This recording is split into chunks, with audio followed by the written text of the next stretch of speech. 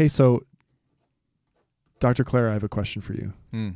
Do you think anybody reads poetry anymore? Nope. Is poetry dead? I think it's dead. Why You is it dead? do? Why don't people read it? I don't know. I read it. I'm one of those. I said this in my lecture, but I had this just wild-eyed, long-haired hippie teacher in high school who loved poetry. Aw. Bare feet. That'll give it to you. You know, you grew up in Western Oregon, and Dead Poet Society. She was reminiscent of that That's great sweet. Robin Williams character in that movie. But yeah, poetry's powerful. My love is a red, red rose. I mean, the stuff, it touches the heart, moves the affections for some reason. I read it. Do you?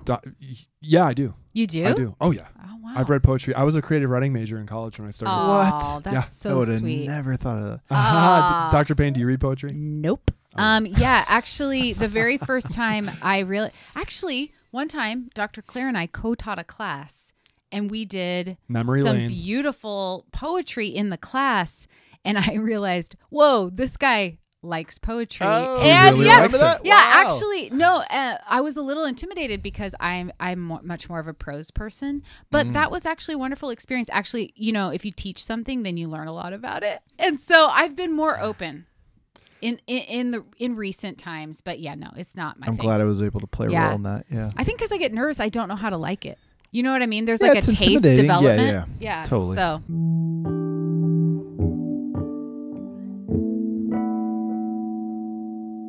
Welcome everyone to the I Need to Know More podcast. This Yay. week our word is poetry, and we have Dr. Joseph Clare here, fresh off of his lecture on the topic of poetry in the Old Testament. Dr. beautiful.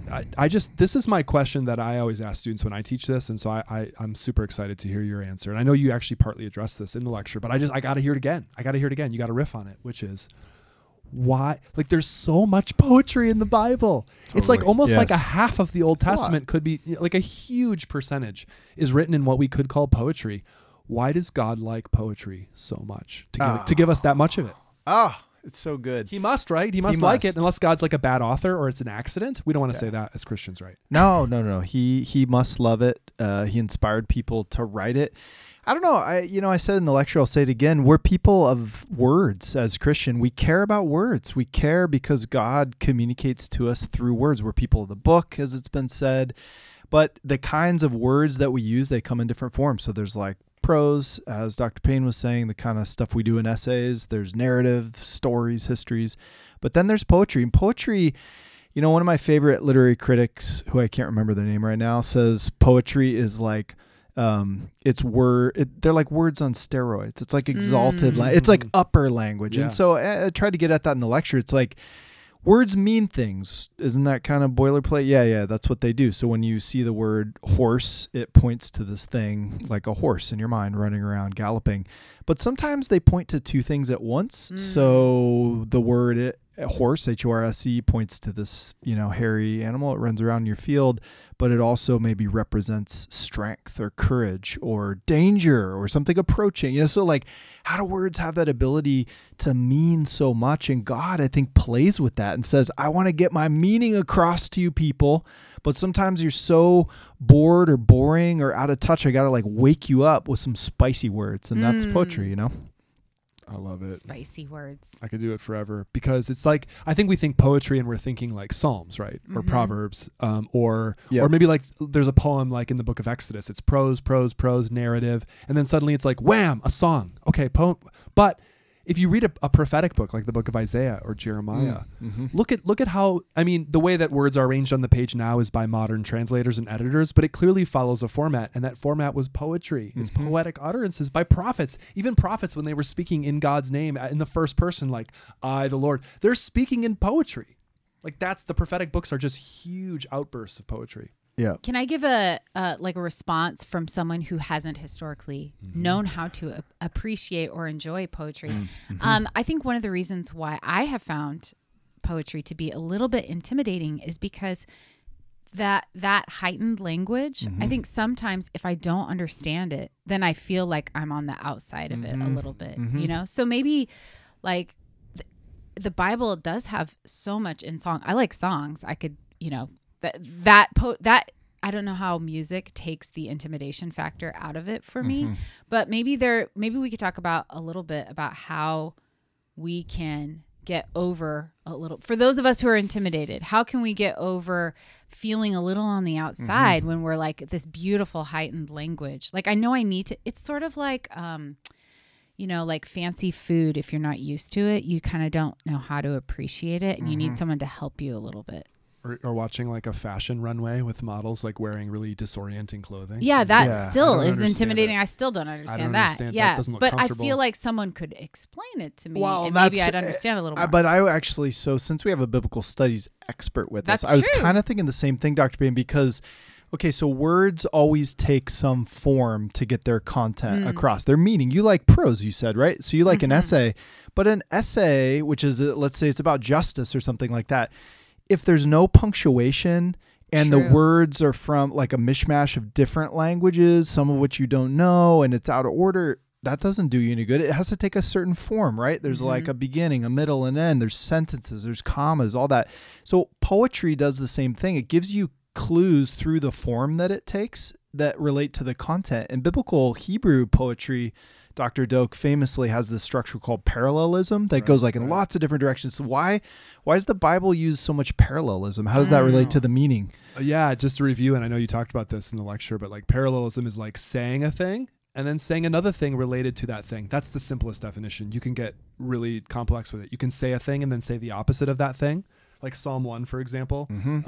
Happy are those who do this, but the wicked. Da, da, da. So there you have that. You also have parallelism where you say a thing and you say another thing which elaborates on that thing. Sometimes heightens it or maybe elaborates on it. Sometimes repeats it. Although the definition of parallelism as just repeating over and over again could, if you just only looked at it that way, you could just think, yeah. That's like the hater's guide to poetry. Like it's just somebody repeating the same thing over and over again in different kinds of words. In a morose kind of like. Right. But actually, usually they're doing it in some way. I actually don't know the answer to that, but I do know that there must be something about parallelism that just like the language and the thought is structured around it. Even, by the way, scholars who do parallelism and study in it actually have recognized that there are parallel structures in prose stories too. Like parallelism is just the way that people thought. There's a thing, and what's more, here's another thing. Yep. It has a very balanced kind of structure to it. It allows for contrasting. Here's this, but on the other hand, here's this. So you get comparison can work really well in that structure. One of my favorite scholars, one of my favorite lecturers, a guy who is an Augustinian scholar, because Dr. Claire is an Augustinian scholar too. A guy named Patu Burns. He was such a great lecturer, and I asked him one time, like, how do you do what you do? Because he could just teach so well. And he said, this is how I introduce an idea. I introduce it 3 times self-consciously. So I introduce it one way, and then I tell another story, and then I tell another story that illustrates the same thing. So maybe there's an instruction, an instructive quality to that. I think that's right on. It's like it's call and response. You get to say think. a thing, now you say a thing. Yeah. I think that structure invites it. We also, by the way, we probably can't divorce in ancient Israel poetry from songs. Like they probably sung a lot of the stuff I like that we look at as poetry, and we might read Psalm 23 as a beautiful poem, or we might even read it in the silence of their mind, but people maybe sung these things. This comes from a singing tradition, and you can memorize it, and it's probably it's possible that large portions of the Torah, the written versions we have of the Torah from antiquity, were not written so that people could like carry a scroll under their arm off to their straw bed or whatever people slept in. They were written just merely to fix the form, but really it was just an aid to memory. That makes a lot of sense. So a lot of the theories, and this is like a hot topic, by the way, in the field of biblical studies, particularly Old Testament, is like, when did the Israelites start writing? How did they write? What are the material conditions necessary for writing? And so exactly. That's what I was thinking too. I don't know the Hebrew biblical poetry as well, but I know it doesn't have the same kind of rhyming scheme and meter that we find in what we know in English poetry, but parallelism probably relates to a kind of oral tradition, right? So oral being stuff that was said out loud, or aural being stuff you'd hear. Psalm 78, which came to mind after the lecture, starts this way. If you have a text there, verse 1 in Psalm 78, the psalmist says, "Give ear, O my people, to my teaching. Incline your ears to the words of my mouth. I will open my mouth in a parable. I will utter dark sayings from of old, things that we have heard and known that our ancestors have told us. We will not hide them from our children. We'll tell them to the coming generation the glorious deeds of the Lord and the wonders that he's done." So very much to your point, Dr. Doak, there's a learning element to this. Like there must have been something about parallelism that we think often in children's nursery rhymes, things that rhyme stick with you. And this psalm actually takes us in a direction I didn't talk about in the lecture. And that is, it's a psalm, it's a poem that gets you to remember what God has done from the past as a way of making sense of the present and giving you hope for the future. And it basically says we as the people of God are in this huge game of telephone from of old where we're passing down, hopefully not garbling too bad, what God has done through time. And that's part of the wisdom. So often wisdom literature is another term that's associated with biblical poetry. And it's this idea that in the biblical world, being wise had to do with knowing really old stuff. And therefore we had to like revere the older people among us who maybe knew some of this older stuff. That's totally counter to our more modern understanding of wisdom and knowledge, which is basically about breaking away from the old and what's past. And so I think that's an important thing, that there's got to be something about memory associated with this. I also think, what do you make of this, Dr. Payne, this idea? We're trying to convince you not to like poetry. Okay, yeah, try and convince me. I mean, if prose and narrative is about rationality and argumentation and points and leading a reader to a conclusion, poetry is ecstatic. It's about ambiguity. They're not always connecting the dots. I'm not saying you couldn't make a rational argument with a poem. You totally could. Or that prose or narrative couldn't be ambiguous. It totally can, as the Bible teaches us repeatedly. But the fact that God likes poetry, I mean, think of Jesus in the New Testament tells these parables, right? They're these they're almost like poetic in the sense that I'm defining it here in this totally bifurcated way. In the sense that it's like he's telling us these stories in parable, but there's no obvious message. You have to actually work for it. And poetry does make you work, even like reading poetry in Hebrew. Oh, wow. It's really hard because the vocabulary is clipped. It's often like by the way, in Hebrew poetry, there are different forms of words that are sometimes used, sometimes archaic words. And it actually creates a certain kind of search for meaning that really puts you on the hook as a reader in a way that for prose, you know, maybe the prose author is really guiding you. But poetry is just like, here, take these little breadcrumbs and follow me into this dark, strange place. Well, I come from a mystical tradition, so of course, and I know you know that. So you knew that was a really good, a good form of argumentation there. It's almost like you were leading me to a particular conclusion. I think I'm not here to argue with you about that. I will say though, I think that that's a great comparison because, I think that maybe parables are a great comparison, and those are the stories that I struggle with the most. Oh, really? I think. Yeah, wow. It's hard for me because I think they're hard. They're actually hard. They're really hard. Yeah. One time I was asked to preach on a parable, and I was like, "How about I pick something else?" How about because there's just this multiplicity of meaning, and that is like a lot to wrestle with. And so I think that is a good comparison between poetry and parables. There's like a lot there. Exactly. And I think, Dr. Doak, that idea of like an ecstatic experience being connected with poetic language, that's really real in the Bible. Think about the most important experiences you've had, the feeling, getting married, meeting your first kid the day they were born, whatever it is.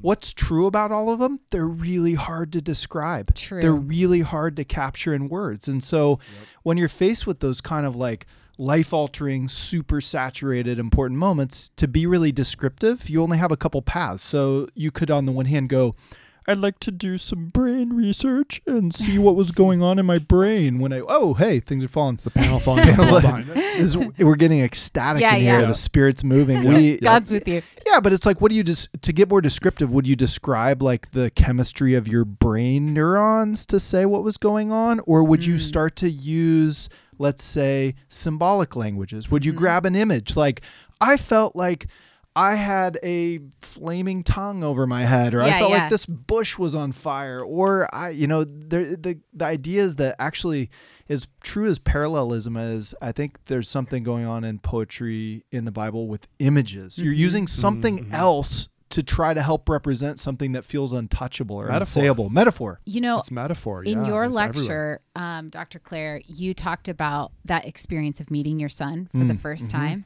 and that I actually learned something about poetry and imagery from that, because I remember the moment I met my first child, and we live in such a weird age where people document everything with like videos and photography and stuff. And I didn't want anything like that.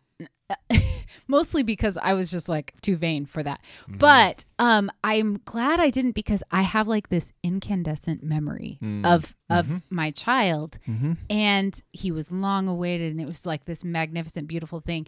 But I could never put it into words. I'm struggling right now. Right. So I appreciate that these kinds of like that poetry does for us what I can't do right now, what I'm struggling to do. Yeah, exactly. Yeah. And that was Psalm 1, to flip back to that from the lecture. It says, unlike the wicked that Dr. Doak talked about in book 1, the opposite, antithetic parallel here is the blessed, the happy person who's like a tree planted by a stream of water, and they're yielding fruit. They've got green leaves, even in a drought and in hard times. And I think, there's two things. One, in seasons of trial and drought in your life, you sometimes maybe feel like sustained and nurtured by God in a way, if you're clinging to his instruction, as the psalm says.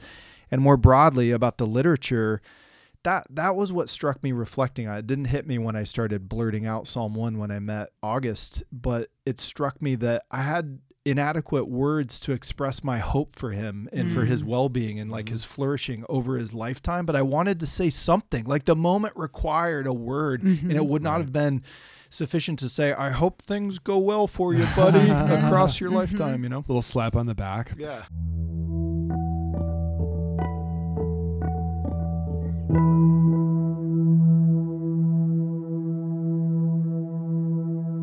I wonder if we could turn toward reading a text. I mean, we seem to be talking about Psalm 1. I almost wonder, too, because Psalm 1 is so short. This is just an idea. You could reject it. Yeah. Psalm 2 is pretty short, too. And I've heard people say, too, and I think this is a good analysis, that Psalms 1 and 2 are like an introduction to the entire psalm. It's intimacy on the individual level, but then it's hugeness on the level of the king.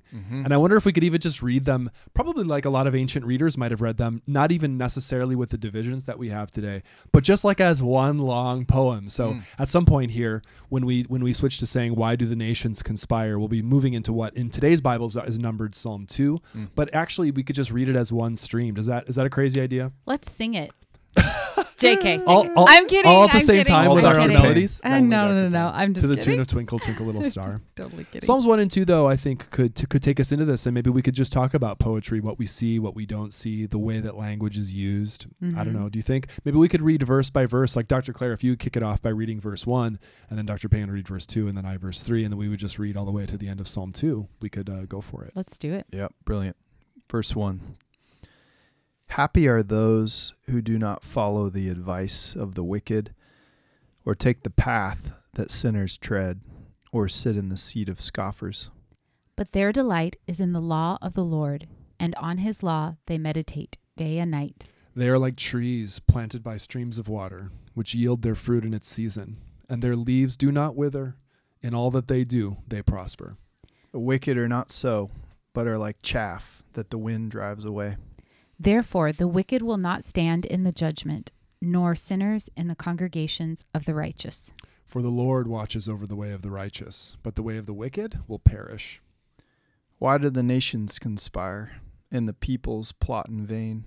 The kings of the earth set themselves, and the rulers take counsel together against the Lord and his anointed, saying, Let us burst their bonds asunder and cast their cords from us.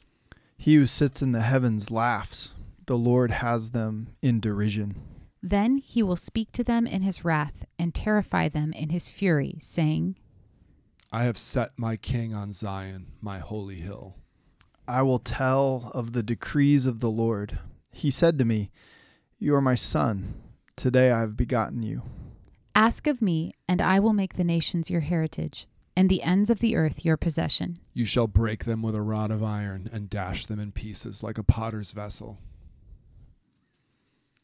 Now, therefore, O kings, be wise, be warned, O rulers of the earth. Serve the Lord with fear and trembling. Kiss his feet, or he will be angry, and you will perish in the way, for his wrath is quickly kindled. Happy are all who take refuge in him. Boom. Wow. So you said, Dr. Doak, could have been in the ancient text without the chapters and verses that we know now, like an introduction to the whole of the Psalms. Yeah, like I mean, it's an interpretive move, but you can actually see like the way that we have the happy in Hebrew, that phrase there at the end, at least the way it gets translated into English, but that in Hebrew it's the word ashrei, which is that same phrase. So you have happy is the very first word of the Psalms. The very first word of Psalm 1:1 is ashrei, happy. Mm-hmm. And then Psalm 2 ends with that. So it's almost like you could read these two together, but just the intimacy and the individual focus in Psalm 1, it's like we're talking about trees, we're talking about rivers. Yeah. And then in Psalm 2, it's like the nations are conspiring and it's like so global. But then it comes back to this idea of happiness. And so, one could read these and think, maybe they're not so. We have numbers of Psalms now, and there probably were ways in the ancient world to divide Psalms, but it may be that some of our divisions are artificial, and so there could be reasons to even read these two Psalms together. And I wonder what it's like to sort of rub them against one another and see what we get. I was thinking the same thing. You mentioned there's the kind of parallelism that's antithetical, where one thing is compared with the opposite, and that seems to be going on in Psalm 1 between the righteous and the wicked, and the metaphor, the sign of the flourishing tree and the chaff getting blown around. That contrast of two ways of life, two paths you could go down. So the Psalms as a whole are kind of inviting you to consider two ways of life. Potentially, I wonder how what we think of as the second Psalms kind of amplifies that contrast. How do you read that? Well, those who, like there's certain people who are, their nations conspiring against the Lord and his anointed in verse 2. I assume that means the king. His anointed, that word in Hebrew is Mashiach, Messiah, literally against the Lord and his Messiah. His one anointed with oil. So it's like you have the nations versus the Lord and the Davidic king, let's say, on the one hand. And then in Psalm 1, you have the righteous versus the wicked, personal and cosmic. I thought one thing that I thought was interesting, and both of you, so Dr. Claire, you have a small farm. Do you classify it as a farm? A farmlet. A farmlet. A farmlet. Dr. Brian Duke, you're from like the heartland. I was raised in the heartland of the upper Midwest. Country. Not a farmer, but around farms. Right. And I'm just struck by all the agricultural language. And for those of us who are not familiar with all of those terms, I don't know, like Psalm 1 seemed to have a ton of that stuff.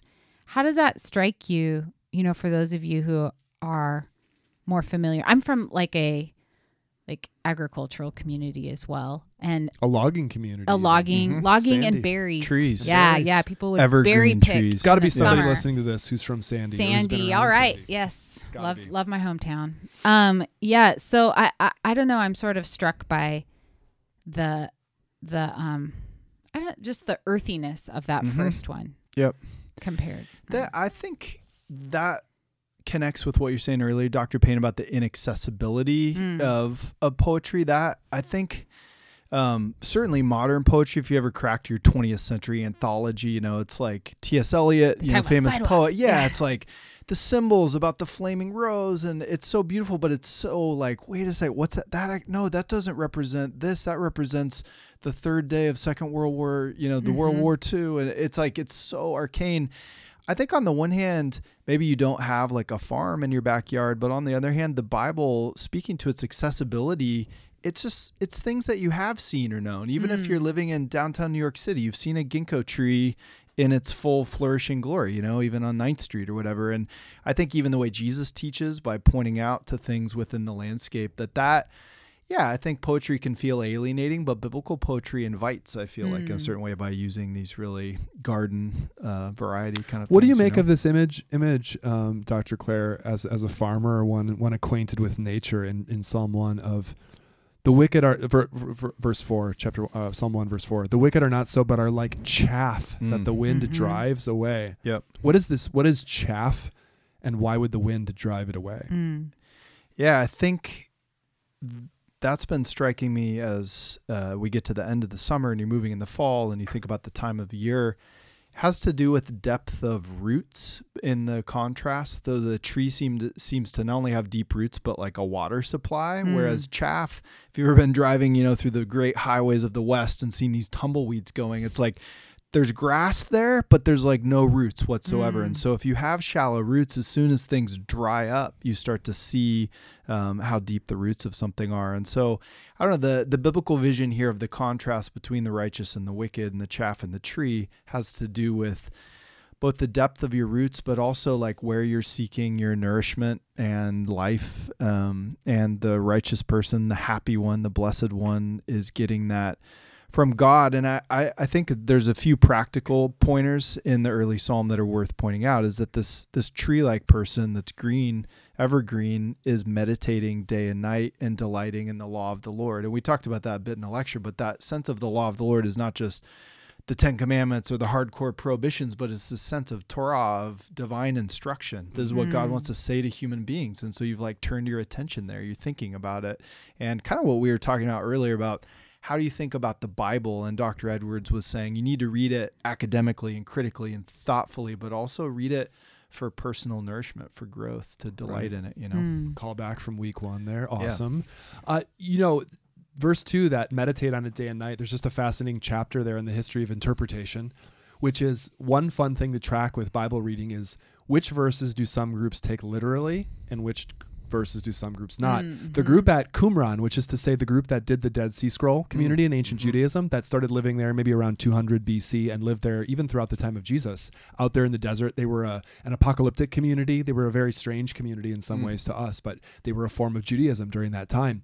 And they are where we get the Dead Sea Scrolls from. They treasured the Bible of their time that they had, and so they had all these scrolls. They actually have some of their own sectarian writings, particular to their community, in which they translate this. And you know what they say about this? They say that is to be taken literally, and therefore they kind of had someone on duty studying the Torah 24 hours a day, all the time. Whoa. Because that's to be taken literally. Day and night. Day and night. I love that. If you're going to study it day and night, let's do it. You know what I mean? Like, let's study it. What would you say, Dr. Claire, to this? Like, I guess it's almost, I could phrase it like a critique of this psalm. Like, what if a student read this and said, I recognize that it's some beautiful language and we all want to have roots. Ha ha, yay, good for me. But like this vision of the world as divided between the righteous and the wicked, it's so polarizing. It's like, and really that's just how God's going to treat the wicked. They're just like a bunch of junk vegetation that God's going to blow away. Like, is that really the biblical vision of the world? Like, and does this poem have any emotional nuance to it? What if someone said that about this poem? Deep question. Yeah. I love how Dr. Doak gives you questions, not to tee you up for success, but like the deepest, hardest, critical question. You have to just turn it right back at him. I like that about him because he's searching. I think he genuinely wants to see if you can pull it off. And if you can't, he'll laugh at you later. I'm looking for knowledge, but if you impute to me these subtle motives, I'll take it because I'll go there. I think in an era of hyper polarization, which I don't know, it feels like our culture has maybe moved in, this idea of thinking of oneself as among the elect, the elite, the righteous versus all them sinners out there, it sounds really dangerous and corrosive, especially in a very like pluralistic world like we live in with lots of different people on lots of different paths. We like the idea that I'm on my own path, this 2-path idea sounds really constricting.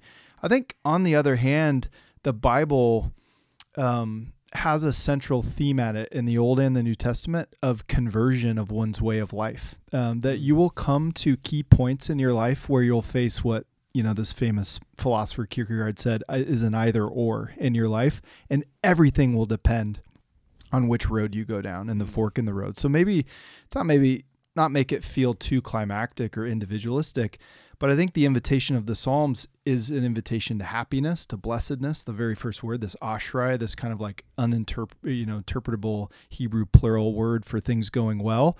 But it says part of things going well for you is going to be a pretty radical decision of the direction and trajectory of your life. And the decision has to be for God. So it's less about the us and them and casting yourself in and others out, and more about like, hey, the life of wisdom is going to have like a really hard either or for you potentially.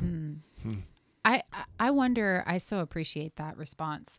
And I think especially for students who are just like feeling like they're at a moment of decision. I mean, it's a timeless message. But this is a interesting point of our lives, to think through those. Yep.